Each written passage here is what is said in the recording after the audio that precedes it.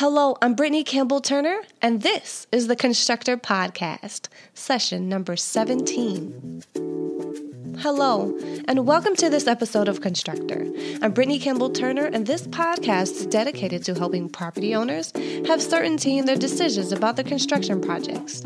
On this podcast, we discuss how property owners can foster trusting relationships within their project teams, understand how to lower risk, be under budget, and on schedule in your construction projects, and exceed your end users' desires.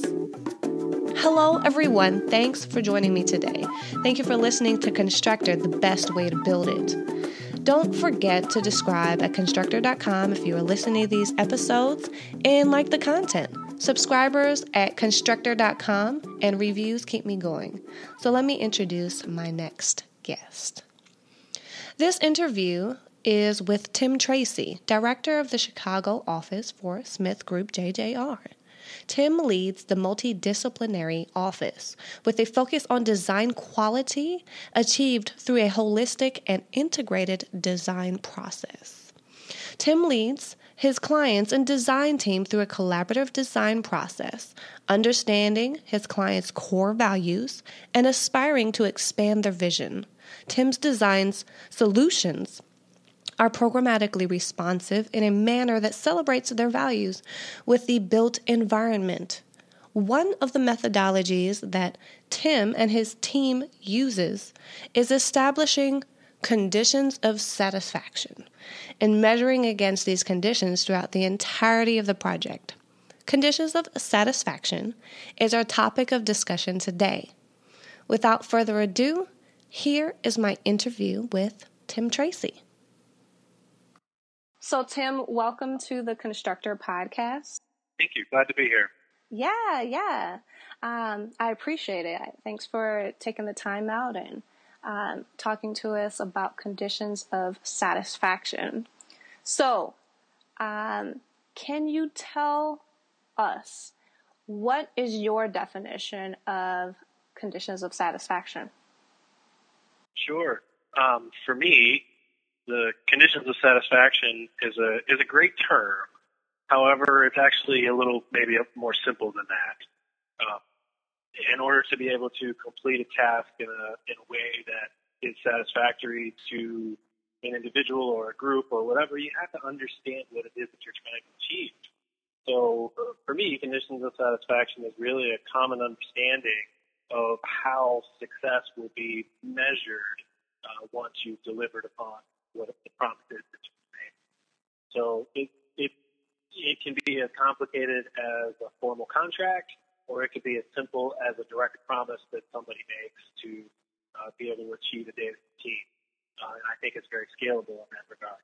But it's that common understanding that people find, so that you do hand something over to the individual that you made a promise to, and they can agree that you achieved what you agreed to achieve. Okay, great. Just kind of piggyback on that question, why is conditions of satisfaction or the success of measure, why is it important to you? Well, in my career, I've been afforded some pretty fantastic opportunities.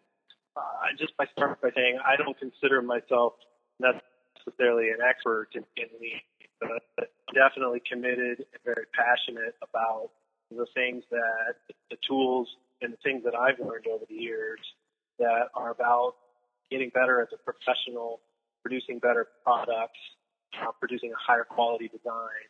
And my introduction to lean came very early in my career when I was exposed to the lean principles by working with Bold Construction on a project up in Phillips, Wisconsin. And I began to hear the conversation about 2-week look aheads and how that you can use lean principles in construction and in design to make the process more efficient.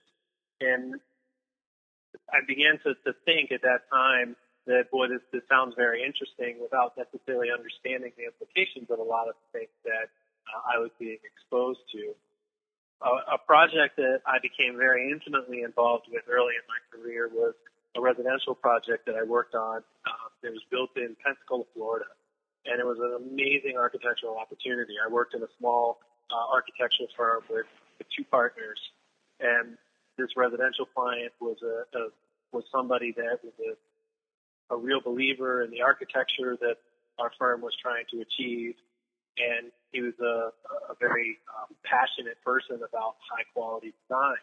And I knew those things about him being a young architect in the soft. And the team completely committed itself to creating this amazing piece of architecture. He wanted a dream home. And we were absolutely committed to delivering a dream home for him. But that was about as far as it went, as to understanding what his expectations were for how this project would be successful to him. And I remembered I used to spend many days on the job site at that point, visiting and doing field observations. And, we worked very closely with all the tradesmen through all the different things that were being implemented in the town. I would ask our client whenever he would come over and meet me to do a walkthrough, and I would just ask him, well, does it feel like home to you yet? And his answer inevitably was always no. And being a young architect, I began to find myself sort of questioning, okay, what do I have to do and what do we have to do to really satisfy him? He was a very soft-spoken gentleman, and he had a great partnership and a relationship with the partners of the firm. But as far as that extension out to the team, it was a little ambiguous for us to understand what we need to do on a daily basis to really achieve a measure of quality that he thought was successful. And when I look back on it, I think it was an amazing piece of architecture that team developed, beautiful in so many ways, and I thought very sort of inspiring in so many ways. But I sort of left that project. The impression for me was, gosh, did we really meet his expectations? And fast forwarding, I had an opportunity shortly thereafter to, with the same firm, work on a project at the school that I had went to when I was in college at the Illinois Institute of Technology. And the project was to restore the College of Architecture building that's designed by Sanders. And I had an amazing opportunity there as well to work with Tony Harbaugh from a historic preservation perspective. And of course, Ron Crick and Mark Sexton were intimately involved in every detail. But that one was super clear what we were trying to achieve. We were trying to restore a historic landmark. And the object was not to improve it or make it as these would have made it if we built it in 2005 when we were doing work. It was to restore the building to its classical form as it was intended to be designed in the 1950s. And it was so clear and so crystal clear that from the design team down to the construction team and every laborer that worked on the project, we were all galvanized around the mission to construct this building over the summer when school was out and restore it to its original majestic aesthetic. And it was so simple and so clear that when I look back on that, boy, we understood exactly what the measure of success was going to be for that project. Did we achieve what was originally intended to be achieved? And were we able to restore it? Not to put our own stamp on it, but to restore it as Mies van der Rohe would have wanted the building to be restored, wanted the building to be envisioned when he first started and built the project. And for me, that was a bit of a paradigm shift. Coming out of this prior project where I didn't know what success was, to now this project where success was very correct, very simply defined. It was clear that, gosh, that's an exercise that we should go through on every project that we went through. I didn't understand necessarily satisfaction at that time. That was an exposure to an expectation, a way of thinking, a way of working, a way of defining expectations that had a pretty profound impact on my career. So now, as I look back on that and think of the way we are trying to practice architecture at JJR, we often talk about we need to define the problem before we solve the problem. If part of that definition problem is understanding what the measures of success will be for our client so that we're able to fully deliver the product that they're expecting. And having that common understanding through conditions of satisfaction is just a great tool for us as we go on that journey.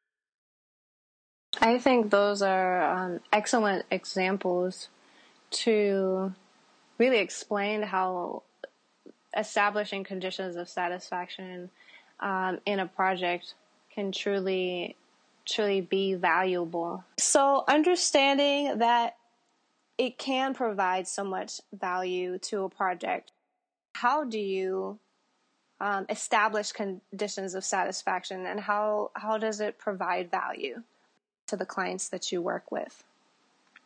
Sure. Well, not to be overly simplistic, but probably the most direct answer is to say you have to ask questions. And I think as architects, we're natural problem solvers in a lot of ways, and we want to solve the problem, but sometimes we jump into solving the problem without fully defining the problem and understanding what the measures of success will be. And so one of the techniques that we use very early in a project typically is really just a brainstorming session. And it's a real life, it's a straightforward conversation around the table as to, okay, we understand the quantitative aspects of what you're looking to try to achieve for a project with our clients, and oftentimes those are very clearly defined in an RFP. But the qualitative aspects sometimes are a little bit harder to get to. And an example of that might be a recent project that we are working on with the Northern Trust Company, and we understood the expectations with implementing a fully functional training center on a floor, and what that meant to them from being able to create a space and a situation that really a training area that reinforced the training opportunities that they had. But as we began talking in our conversation very early on the first day, we began to understand that this project had an opportunity to not only provide a better quality environment for those that were going to be going through the training exercises, but it had a real opportunity to make a personal impact on users that would be coming into the space, because this was oftentimes the first impressions for their new project or their new life at Trust. Some of the early training sessions would be happening in space. So having an insight as to how this could affect and really set a cultural expectation and have an implication of the branding aspects of what this space could need led us to a condition of satisfaction that was not just about delivering the technical aspects of what it was that we were trying to deliver, but setting a goal to try to transform that environment so that we can create a very positive, high-value experience that was something that would be a memorable experience and a really transformational experience for those who use the space. And that original, that first conversation around the table got us to this point where we uncovered this opportunity that became a condition that we all agreed that we want to live up to and set as a measure of success for that particular project.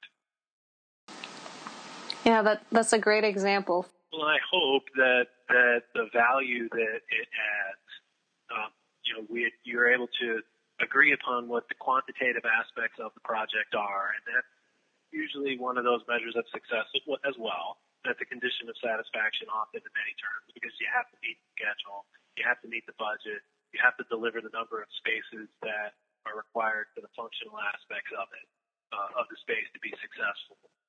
But to take that a step farther and be able to bring in the qualitative aspects of what that space can achieve requires a pretty intimate and direct conversation to be able to agree that that's an important measure of success for the project.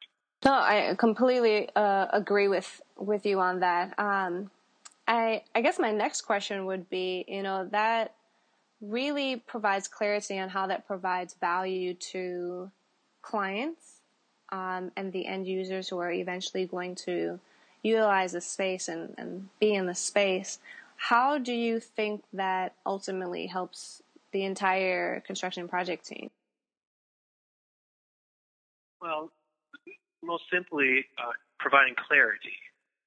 I think oftentimes in the industry, things get lost in translation, and people fall back on norms and make assumptions based upon what they did in the previous project that they worked on, or with the previous example of relationships that they might have had. So finding early alignments generates, I think, a clarity of vision that people can then focus their efforts as a team and working together, right? And that may be an oversimplification of it, but I think it's very important. Every project that we work on, oftentimes there's a new mixture of people, whether it be a new mixture of people on just our design team, or whether it be a group of people from the consultants that we might bring in, or the contractors that we bring in, or especially from the client side. It's always a new endeavor, right? No one project is ever the same as the other. So there is an importance in placing that value on that early alignment of what your expectations are that is critical to being able to achieve success, because it's never going to be the same from project to project. This is very true. So just kind of piggybacking on something you mentioned earlier, you spoke about, the general conditions that we typically measure, right? Like schedule, cost. And then, you can obviously incorporate a condition that is more qualitative, like incorporating brand. But I'm curious as to, are these conditions typical based upon what you've seen a client establish early on in a project? Are there other examples of conditions that you've identified that are really interesting, or or you see very often and that it's always going to be on the list? Any examples of that? Well, no. The direct answer to that, no. I think if you come into a project with preconceived notions that this is going to work the way the previous one did, then you're already behind the eight ball. So you have to be acceptant of the fact that you have to really start at step one, I think, on every project, and ask those questions, because it's really to define the conditions of satisfaction. There is a need on the owner's side. There's something had to have happened to generate the project opportunity that needs to be met in order, for the project to even have come to life. So it's understanding what that need is and being able to negotiate your way through a reliable promise to be able to achieve that need. That is the first step and the critical component. And sometimes that takes some back and forth. You may think that you understand what the need is, but as you learn a little bit more about the client or the project, that need may tweak or it may subtly change. And that's where there's this opportunity to, I think, clarify what it is that expectation is. And so the fundamental part that is always the same, I think, is the process of defining the initial need and then having the design professional be able to make a reliable promise that is going to meet that need. And that takes that negotiation and really clarification of what the need is to be able to set that. So that part is consistent from project to project, but what the need is always going to change. Okay. That's definitely a fair response, and I think that's what any client would want to hear, right? They want to know that whatever they value is going to be the condition that is established and measured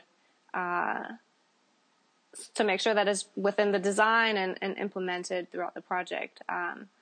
That's definitely a fair answer. You want to know that you have a tailor-made suit, right?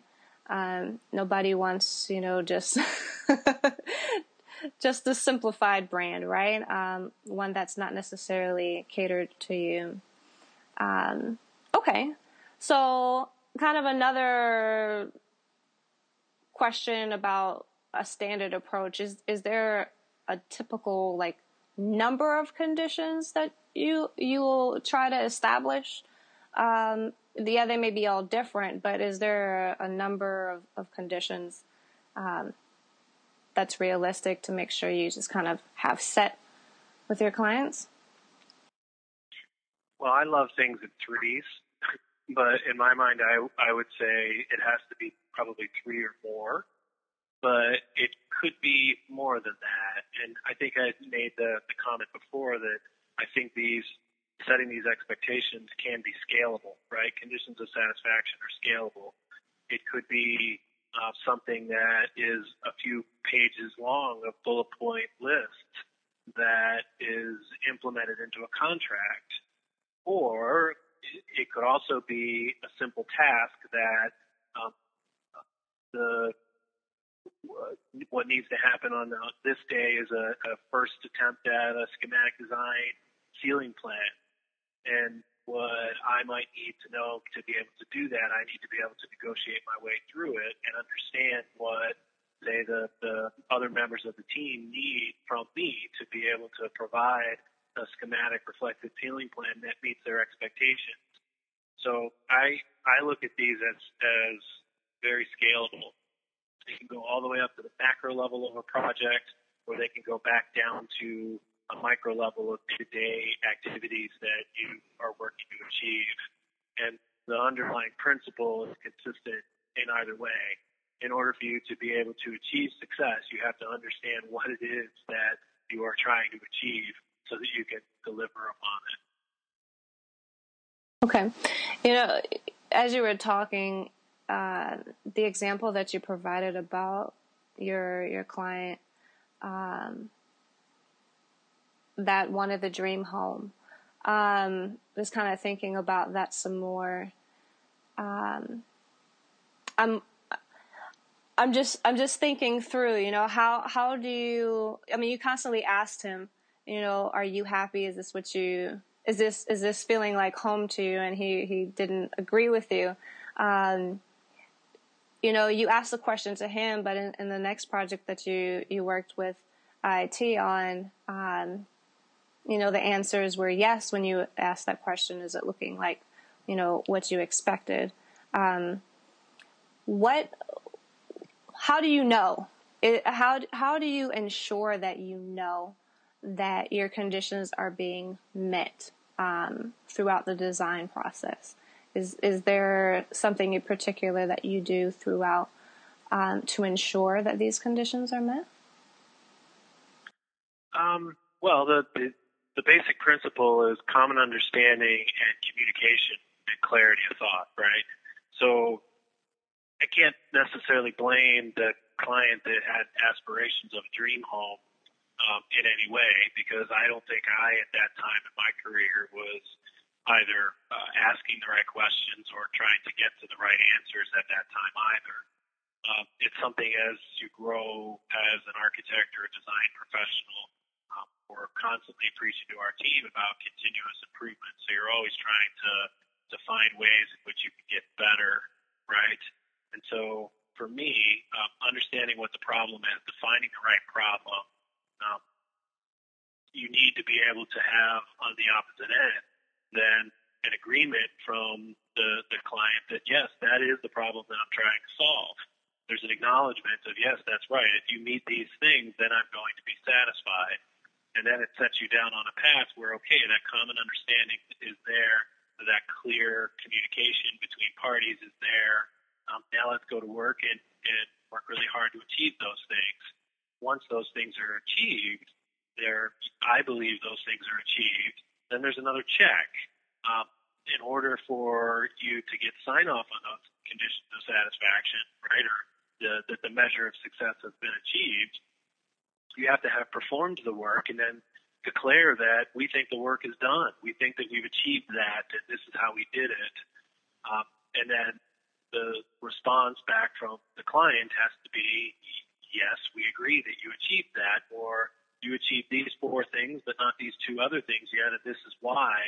If we get this fixed and that fixed and this fixed, then, hey, okay, then I agree that, you know, you've achieved those conditions of satisfaction. But it's this back and forth common dialogue and sort of testing and evaluating to finally get to that point. And then in the end, the client has to accept that those conditions have been met in order for you to have measured or achieved that success that you were trying to measure along the way. So there are those couple of steps that once the conditions are defined, that the team has performed the work to do it, you have to test your understanding of those conditions with the client to make sure that that was achieved and have them agree to it. Does that make sense? Yeah, absolutely. I think that the iterative process of checking in and clarifying and checking in once again, it makes a lot of sense. And as you mentioned before, right, these conditions can be scalable. So even if you define something at the beginning and it's summarized, for instance, at the beginning, it may evolve into something else. So consistently asking and clarifying and asking for that feedback specifically. Is this what you expected or hoped for? You know, is this meeting your expectation? Makes a lot of sense. Well, one of the techniques that I try to encourage our teams to do are to keep those front and center, right? And that could take a different form in different phases of the project or different types of projects. But in the design phase, I would like for once those measures of success are defined, I would like those to be a part of almost every presentation. And it's not like you have to linger on that slide and read them word for word, but it's sort of a memory, it's sort of jogging the memory of, okay, these are the things that we agreed upon, and this next part of this presentation is going to show you how we're working towards achieving these measures of success, right? And I think somehow keeping those front and center is an important part of the process. It could also mean that once you're in construction of a project, that those things are taped up on the trailer wall or on the wall of the construction site so that it's not held in a vacuum. It's something that everybody can participate in and see that their efforts are leading towards the achieving of those conditions of satisfaction. So being able to communicate that in a wide variety of ways, I think, is another sort of very important part of whether you actually can achieve that success or not. Yeah, I think that definitely establishes an intention as the design is actually taking place. You know, when you put something in front of you like that, it sinks into your subconscious, right? And you have no choice but to make sure that's your focus. And if you're veering off of that for some reason, having that in front of you once again, and even in front of a client, it really helps to gear your focus, right? I like the idea. I like the idea of putting it in the trailer. I've never thought about that. I think that's excellent because, when the delivery is taking place, there's no question, right? There's no question as to what's important. Yes, and if you think about the process, there's so many layers to the process, and there's so many layers of individuals that get involved. And breakdowns typically occur in projects when communication fails, or there's handoffs of things to different people. So trying to find common alignments and consistency of messaging is very important.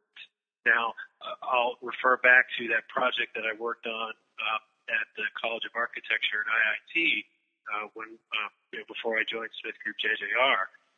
One of the amazing things that the design team did at the time is Mark Sexton and Gunny Harbaugh actually gave a presentation of the design process to all of the tradesmen on the first day of their when construction was starting, or just before construction started. I don't remember the exact time, but it was before things really got into the swing of things, and expressed the real importance of what this building that they were about to work on over the course of the summer, what it meant to the architectural history of Chicago and the sort of the fabric of that architectural history that they were going to touch and impact over the next couple of months.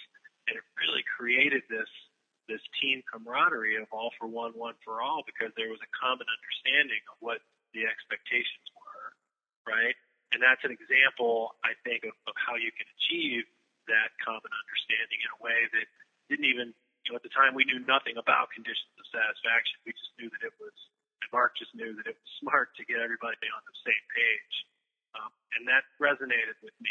I think as we've built our practice at SmithGroup JJR, it's sometimes a struggle because the complexity of the projects that we're dealing with hospitals or laboratories, or sometimes these projects can have many layers of clients, where there's the decision makers, but then there's the implementers, and sometimes the facilities team and the user groups are not always on the same page with their own common understandings. So one little thing that we can do is try to make sure that we're showing a consistent message and communicating a consistent message to try to align as many people around what those expectations are that project is trying to achieve. So it can be, I think, a very important part of the process. You mentioned healthcare. I did want to ask the question, is there any ideal project type to make sure that conditions of satisfaction are established? I would say every project, and that may be, I think that's a cop-out, but we do a lot of work in our firm with different markets and different project sizes, project types, and if you don't understand what the expectations are, a project that's a small scale, interior renovation has just as big a chance of failing as a $100 million hospital. So I think it has the same impact regardless of project type and project scale. And I'm a big believer through working with the Lean Construction Institute in integrated project delivery. And we're working hard in the Midwest region to try to educate people on these different tools and different aspects of lean in design and lean in construction. But not every project that we have a chance to work on is an integrated project. Sometimes there are just some very realistic traditional methodologies that have to be employed, and contractual underpinnings end up being very simple and very traditional. But that doesn't mean that we can't modify our behaviors to be integrated, even though that's the case. And that doesn't mean that we can't think of using the same tools that we find success when it's an integrated project with lean principles as we do a traditional design bid build project. Design bid build. So I believe that it's transferable no matter what, and that's what we're trying to model with JJR. I am very happy to hear that it can be used on any project. Well, knowing that, I did want to ask the question, how would you suggest implementing, using this approach to establish conditions of satisfaction on a project right away? Sure. Well, I would say ask questions. And one of the great things of being in our city is we have a lot of practitioners that are doing a lot of different things. And having been a part of the Lean Construction Institute for the last couple of years on the core group, there's some tremendous resources there that people could use if they want to just ask questions and understand what some of the different techniques are and what some of the different tools are. I'm a resource that could be reached out to as well. I have lots of opinions about what can work and what can't work. But I would most say that use some of those resources and reach out to the Lean Construction Institute and give it a try. And commit yourself to trying to embrace some of the tools and some of those opportunities to make it happen. And it really starts simply by understanding the implications of the questions that you're asking and then trying to implement those things. That's great. I would absolutely concur with you to reach out to the Lean Construction Institute. One resource that I have found very beneficial that is on the Lean Construction Institute website, I think it's leanconstruction.org, right? It's the book called Transforming Design and Construction. Yes. And it actually has a chapter dedicated to project conditions of satisfaction. So I think that's a good resource. And there's another book called Conversations for Action. That's another one that kind of establishes what the commitment is and how someone can ensure that they're meeting that commitment. So yeah, you can tell this is a topic I'm very interested in because I'm looking at resources and I'm interviewing Tim here. But yeah, this is great. Thank you so much, Tim, for joining me and taking part in this interview. Last question I have for you. Yeah, thank you. The last question I have for you is, how can people get in touch with you? If they want to learn more about conditions of satisfaction or anything else. Sure. Well, the best way is probably email. I think, or you could reach out to me via LinkedIn, and we could establish a connection. My email address, I don't know if I should give that to you here. If you want to just go ahead and give it to me here. Notes.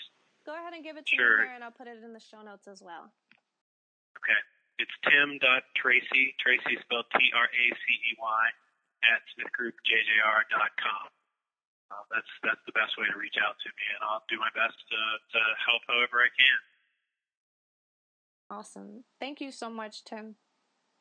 Sure. Well, thank you. I think that the more people are talking about these tools and the more people that are, sort of spreading the word that there are ways in which to do things, that we can all learn from each other. I think that's a great thing. So I appreciate your setting this up and letting me share some of my thoughts with you, and hopefully you found it useful.